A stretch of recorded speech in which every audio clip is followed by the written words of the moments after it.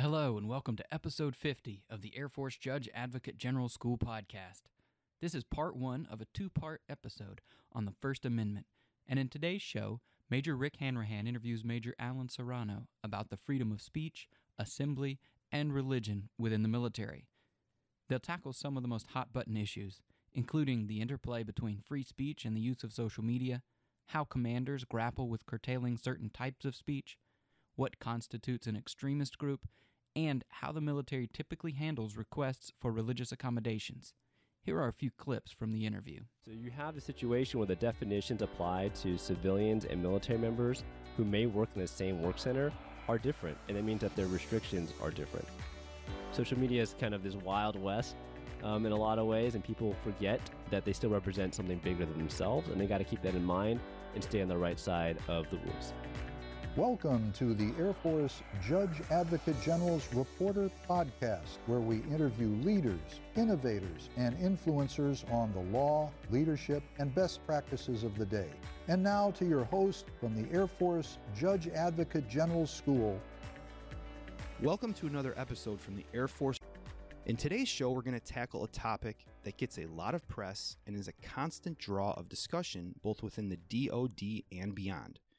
We're going to discuss the First Amendment, freedom of speech, and touch upon freedom of association and religion within the military.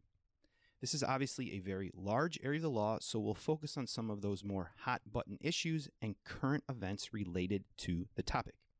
And we have our very own subject matter expert from the JAG School to speak with us today, Major Alan Serrano. Major Serrano, thank you for coming on the show today. Hey, Rick, thanks for having me here. Excited to do this. Hopefully everyone finds this enjoyable. Major Serrano is currently the executive officer to the Commandant at the Judge Advocate General School here at Maxwell Air Force Base. In this capacity, he assists the Commandant in the overall JAG School mission to train and educate more than 23,000 students each year through our myriad of both in-residence and online courses, to include the Judge Advocate staffers, along with collaboration in teaching at Squadron Officer School, Air Command and Staff College, and Air War College. And over time, Major Serrano has developed an expertise on First Amendment law where he teaches on this topic to many of these courses throughout the year. Major Serrano received his commission through the Direct Appointment Program and entered active duty in 2012. He has held various civil law and military justice positions through his career, to include as an Assistant Staff Judge Advocate and an Area Defense Counsel at Ramstein Air Base, where I might add that our careers first crossed paths when I was a Special Victim Counsel in Europe, and we worked on multiple justice cases. With that kind of background, Major Serrano, could you provide a little more background on your bio and what you're currently doing these days? All right, so my background, as Major Hanrahan said, that was kind of my career highlights there before I came to the JAG School. I went to my undergrad in law school at University of California. So my background, as Major Hanrahan said, that was kind of my career highlights there before I came to the JAG School. I went to my undergrad in law school at University of California at Davis, where notably, I guess, I TA'd as a law student for the undergrad program for First Amendment classes for the undergrad program there in common law stuff. Since coming into the military, I've been stationed at Langley Air Force Base. I was overseas in Germany for 3.5 years. Now I've been at the JAG School for 3 years. And my next duty assignment will be to go to Buckley in Colorado, and I will be there as the Deputy Staff Judge Advocate in the legal office. Great stuff there. I'm excited for you, and I know we're both going into deputy positions after this, so we'll probably cross paths again in the future, which will be great. So today's topic is a very large one. I know it's one that gets a lot of attention both within the media and within the JAG Corps and really the DoD at large. So could you maybe offer just a brief overview on First Amendment law, just kind of highlights on maybe some history and some of the seminal cases? Yeah, so that's a good place to start for First Amendment in the military. I think a lot of people joining recognize that when they come into the military, certain constitutional rights that we have might take a backseat during our military careers. And so for the First Amendment, the first thing to really keep in mind is that when you come into the military, you do maintain your constitutional rights. Things like your right to be free from unreasonable searches and seizures. We have all that built into our military justice codes. You don't give up your constitutional rights just because you joined. However, in the First Amendment, there are some limitations that people need to be aware of. The first thing is to know historically that the Supreme Court, in several different cases, but most notably starting with Schenck versus United States, which is a 1919 case, kind of has signaled, and Congress has signaled, that in times of war and when speech may jeopardize the ability of the United States to successfully prosecute a war or recruit or enlist members to help the war effort, they are going to, they've shown historically an interest in potentially limiting First Amendment expression when it might jeopardize those war efforts. And so the Schenck case is a very famous case where they first did that. They restricted there was an individual who wanted to interfere with recruiting enlistment into the World War I war effort, and the court upheld his conviction under the Espionage Act.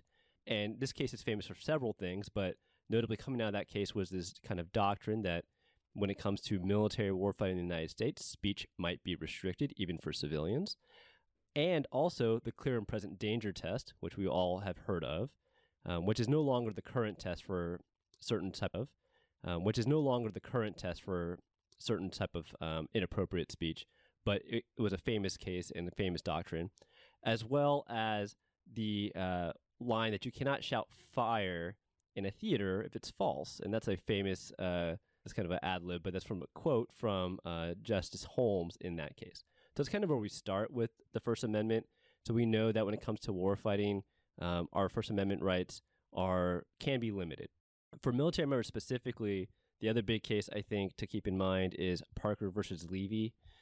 Parker versus Levy is a case that came out of the United States Supreme Court in 1974 that really established a limit to free speech in the U.S. military. And it kind of establishes this quasi-military necessity doctrine, so that ultimately when we see that a military member's speech may impact or interfere with military operations. Overview, thank you for that, to kind of help us hone in a little bit on this. So I know there's lots of things going on in current events today and all kinds of issues, Black Lives Matter, all types of things that we're going to get into here. But one of the areas I'd like to start off with is just kind of the freedom of speech, maybe what you touched upon a little bit, between military and civilians that work within the government. So yeah, that's a great question. So for another thing to keep in mind when it comes to the military is under a case called Greer versus Spock, which is a Supreme Court case from 1976, we have to keep in mind that where we stand affects our speech rights. So a civilian who is standing on a public street corner, just anywhere in the United States, they generally are considered to be in the public forum. So their speech protections are very high. To have the government restrict their speech, the government must meet the strict scrutiny standard established by the SPI. To have the government restrict their speech, the government must meet the strict scrutiny standard established by the Supreme Court. So the government has to have a compelling interest, and the restriction must be narrowly tailored. And that means that an individual can have speech that might be offensive to the government in that public forum, and they will not be silenced unless the government has a really high justification. Now, the difference for military members and the civilians we work with is that once you come onto a military installation, we have generally been considered a non-public forum. And that Greer versus Spock case talks about this. That case involved political speech on an installation during a presidential election where members wanted to hand out leaflets and things like that to military members on an installation, and the commander of the installation said no. That was upheld because when you come onto the installation as a non-public forum, we don't have to meet that strict scrutiny test to restrict certain speech. And we just have to have rationales from the courts. I will say that. Some of it requires a little bit of interpretation, but really this doctrine of kind of this military necessity, do we have some legitimate military interest in restricting speech, either for personnel or for people on an installation? Generally, the courts are deferential to the command if they do restrict speech, so long as it's tied to a legitimate military interest.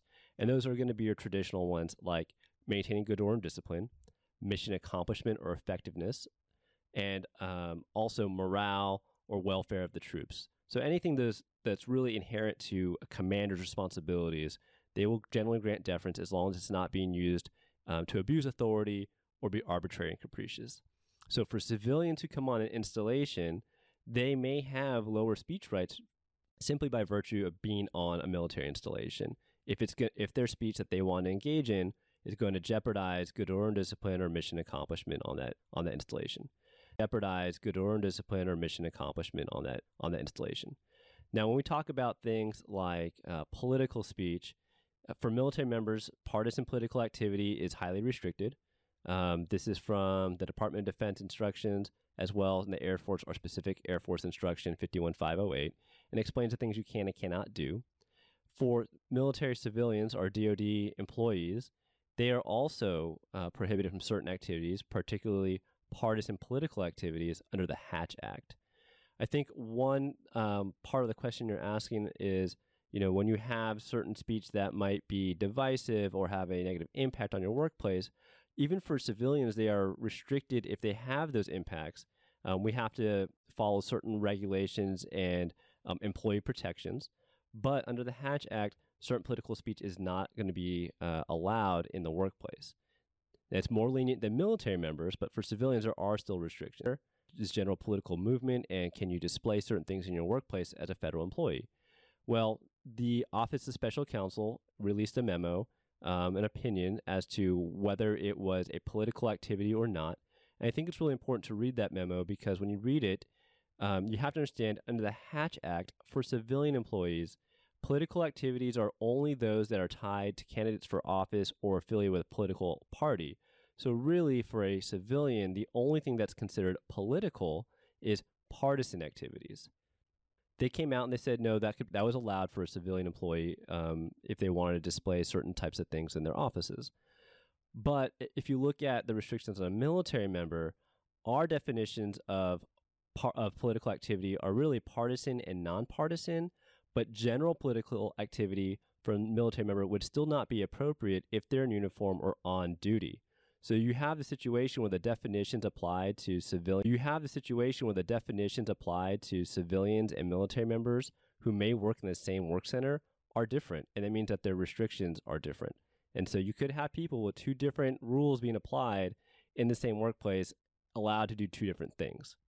And I'm sure that could lead to some challenging issues there in dealing with personnel and understanding the laws and all of that. But, wow, I mean, you unpacked a lot of great information there.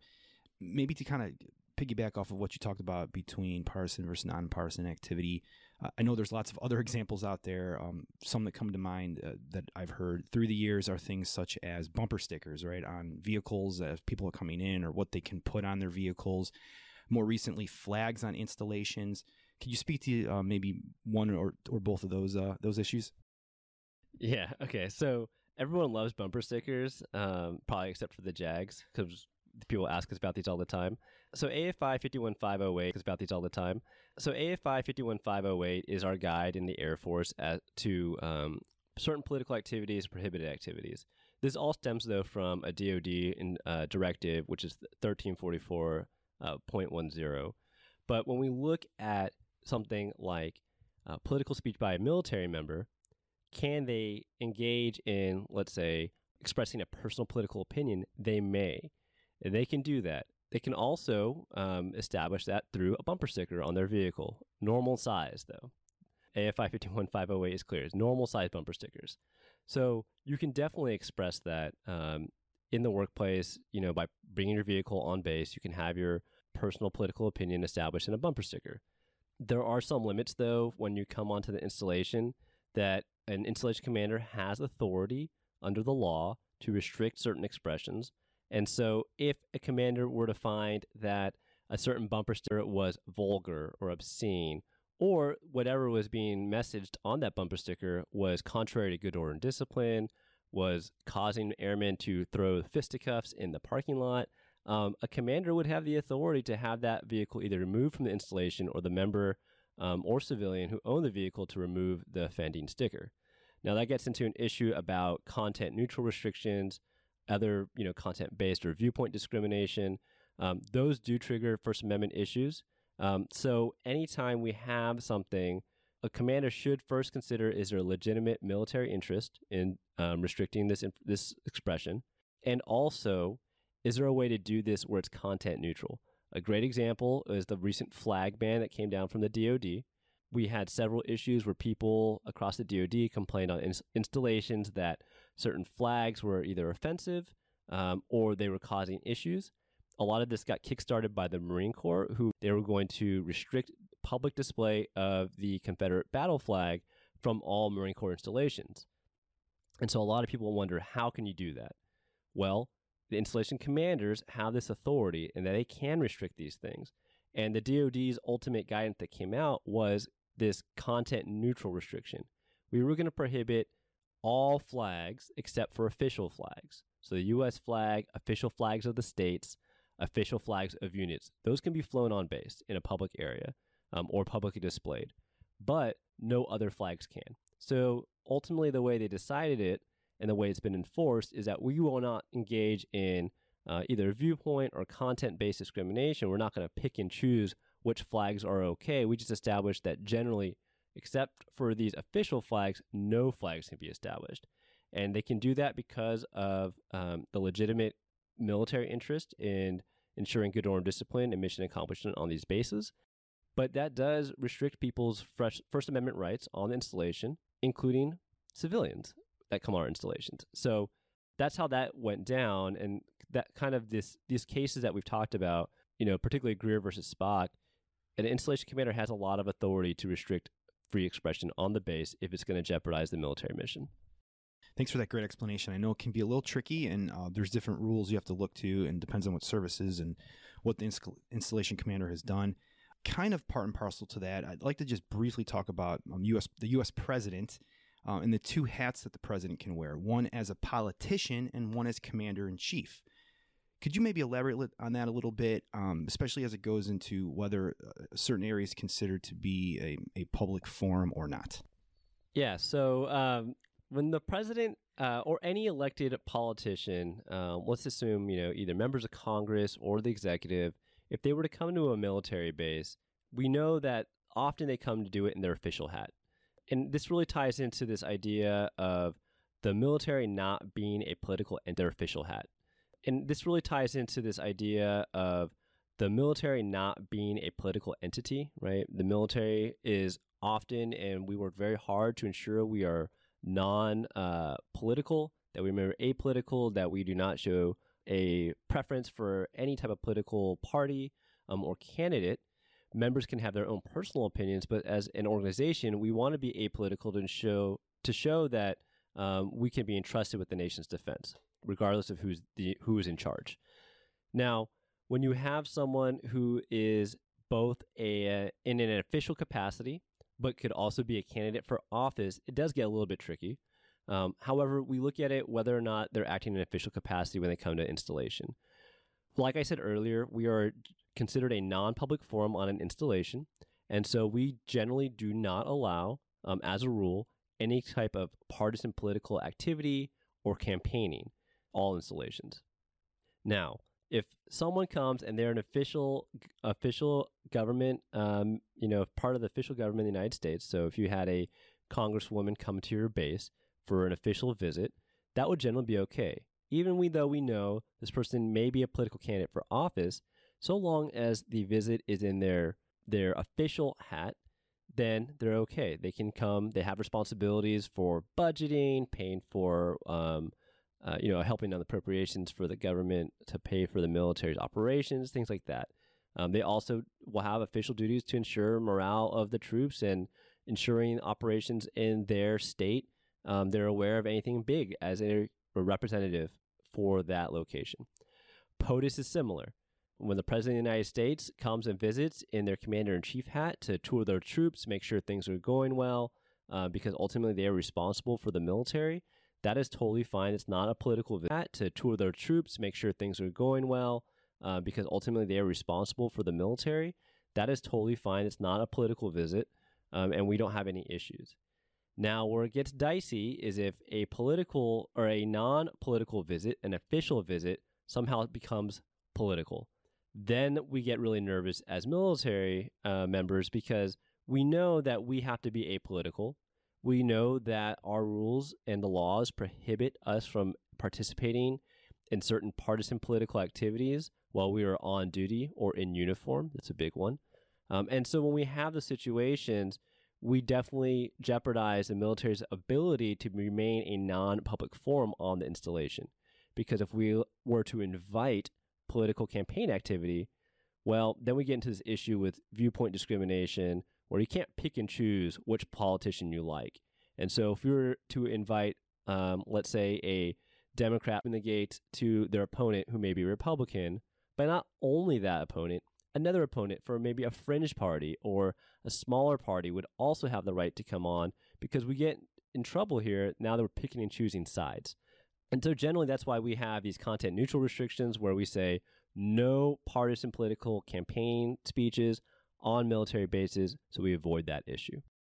So kind of moving to a topic that I think gets a lot of press and is probably something right at the forefront of most of our listeners' minds is social media, right? We're all on social media in some way or another. Could you maybe offer just your insights that on the landscape there from a First Amendment standpoint with social media with folks that are within the military? So when I talk to the commanders at the senior officer legal orientation about the First Amendment, inevitably they always want to talk about social media, because it is kind of this new area for a lot of them where First Amendment rights are suddenly kind of in conflict, I will say, with the expectations of military members and our rules. So all of these rules on military expression, political expression, they apply in social media. So an airman who is posting during election season, they may post about their personal political opinion online. However, because we have certain rules about partisan political activities in uniform, or if they would interfere with their duties, they can't do that at the workplace. And if their social media were to give the impression that they were doing this in any official capacity, or if they were doing this and somehow they appear that the DoD or the Air Force is sanctioning their same opinion, that's problematic. So anytime a military member is on social media and they want to publish something or post something related to, they should be using a disclaimer, especially when their social media platform identifies them either as a military member or gives the location where they're stationed. They need to have a disclaimer for this post to make it clear that this is a personal political opinion. Then they'll probably be okay. That's a big thing. Another thing on social media is that we are also prohibited from soliciting votes for partisan candidates, and we also cannot fundraise for partisan political organizations. So when you see during a big election, everyone on social media is shooting out these candidates' fundraising platforms, the link to donate, or hey, I'm going to vote for so-and-so, you should vote for them too. They're crossing a line if they're a military member because they're prohibited from doing that. They can't do that even if they're not in uniform or not at work because they're prohibited from certain political activities, and those are some of them that are particularly partisan political activities, and those are those covered by the AFI. So that is problematic on social media. For a lot of commanders, they also are concerned about activities that are on social media where the member is saying something either disparaging of an elected official or causing folks out there to think that the military member is doing something that is service discrediting. Got to keep in mind that for military officers specifically, Article 88 of the Uniform Code of Military Justice applies to officer speech where you cannot use contemptuous words against the president, the vice president, certain secretaries, or even the governor of the state that you're stationed in. It also applies to speech that is contemptuous of Congress as these issues come up, particularly with things like COVID restrictions in certain states. Military members wanted to voice their opinions about the election, maybe about post-election issues, but they still have to be careful. Now, Article 88 specifically applies to commissioned officers, but enlisted members are also still going to be scrutinized in whether or not their speech is discrediting to the service or jeopardizes good order and discipline. A famous case from a few years back came out of the Marine Corps.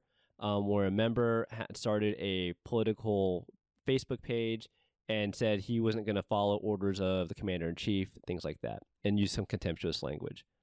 Even though this member was not a commissioned officer, since that caused questions as to his ability to follow orders, right, maintain good order and discipline, and brought discredit to the service, that member was punished.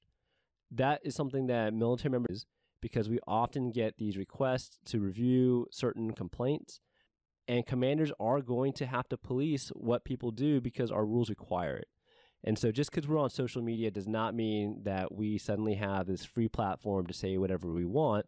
We still have to follow our rules. There's a lot of things military members can say under the First Amendment that are fine. You having a valid criticism of a policy or even of an elected official, but they have to be careful because the lines that they cross when they get maybe too passionate about that could also be a line they cross where they may be subject to discipline or administrative action. Social media is kind of this wild west in a lot of ways, and people forget that they still represent something bigger than themselves, and they got to keep that in mind and stay on the right side of the rules. Major Serrano, I think you did an excellent job there talking about those fundamental principles. And I'm sure when you get into very specifics, issues that come up, if you're a commander, issues that come up, if you're a commander, you're going to want to work with your legal team on that because every situation is different, right? It can be very fact specific here. So moving on to one other area that we wanted to talk about. That concludes part 1 of this interview. Please stay tuned for part 2 coming out in our next episode. Till next time. Thank you for listening to another episode of the Air Force Judge Advocate General School podcast. You can find this episode, transcription, and show notes, along with others, at jagreporter.af.mil/podcasts. You can also find us and follow or subscribe to our show on Apple Podcasts and Spotify. Nothing from this show or any of our other episodes should be construed as legal advice. Please consult an attorney for any legal issues.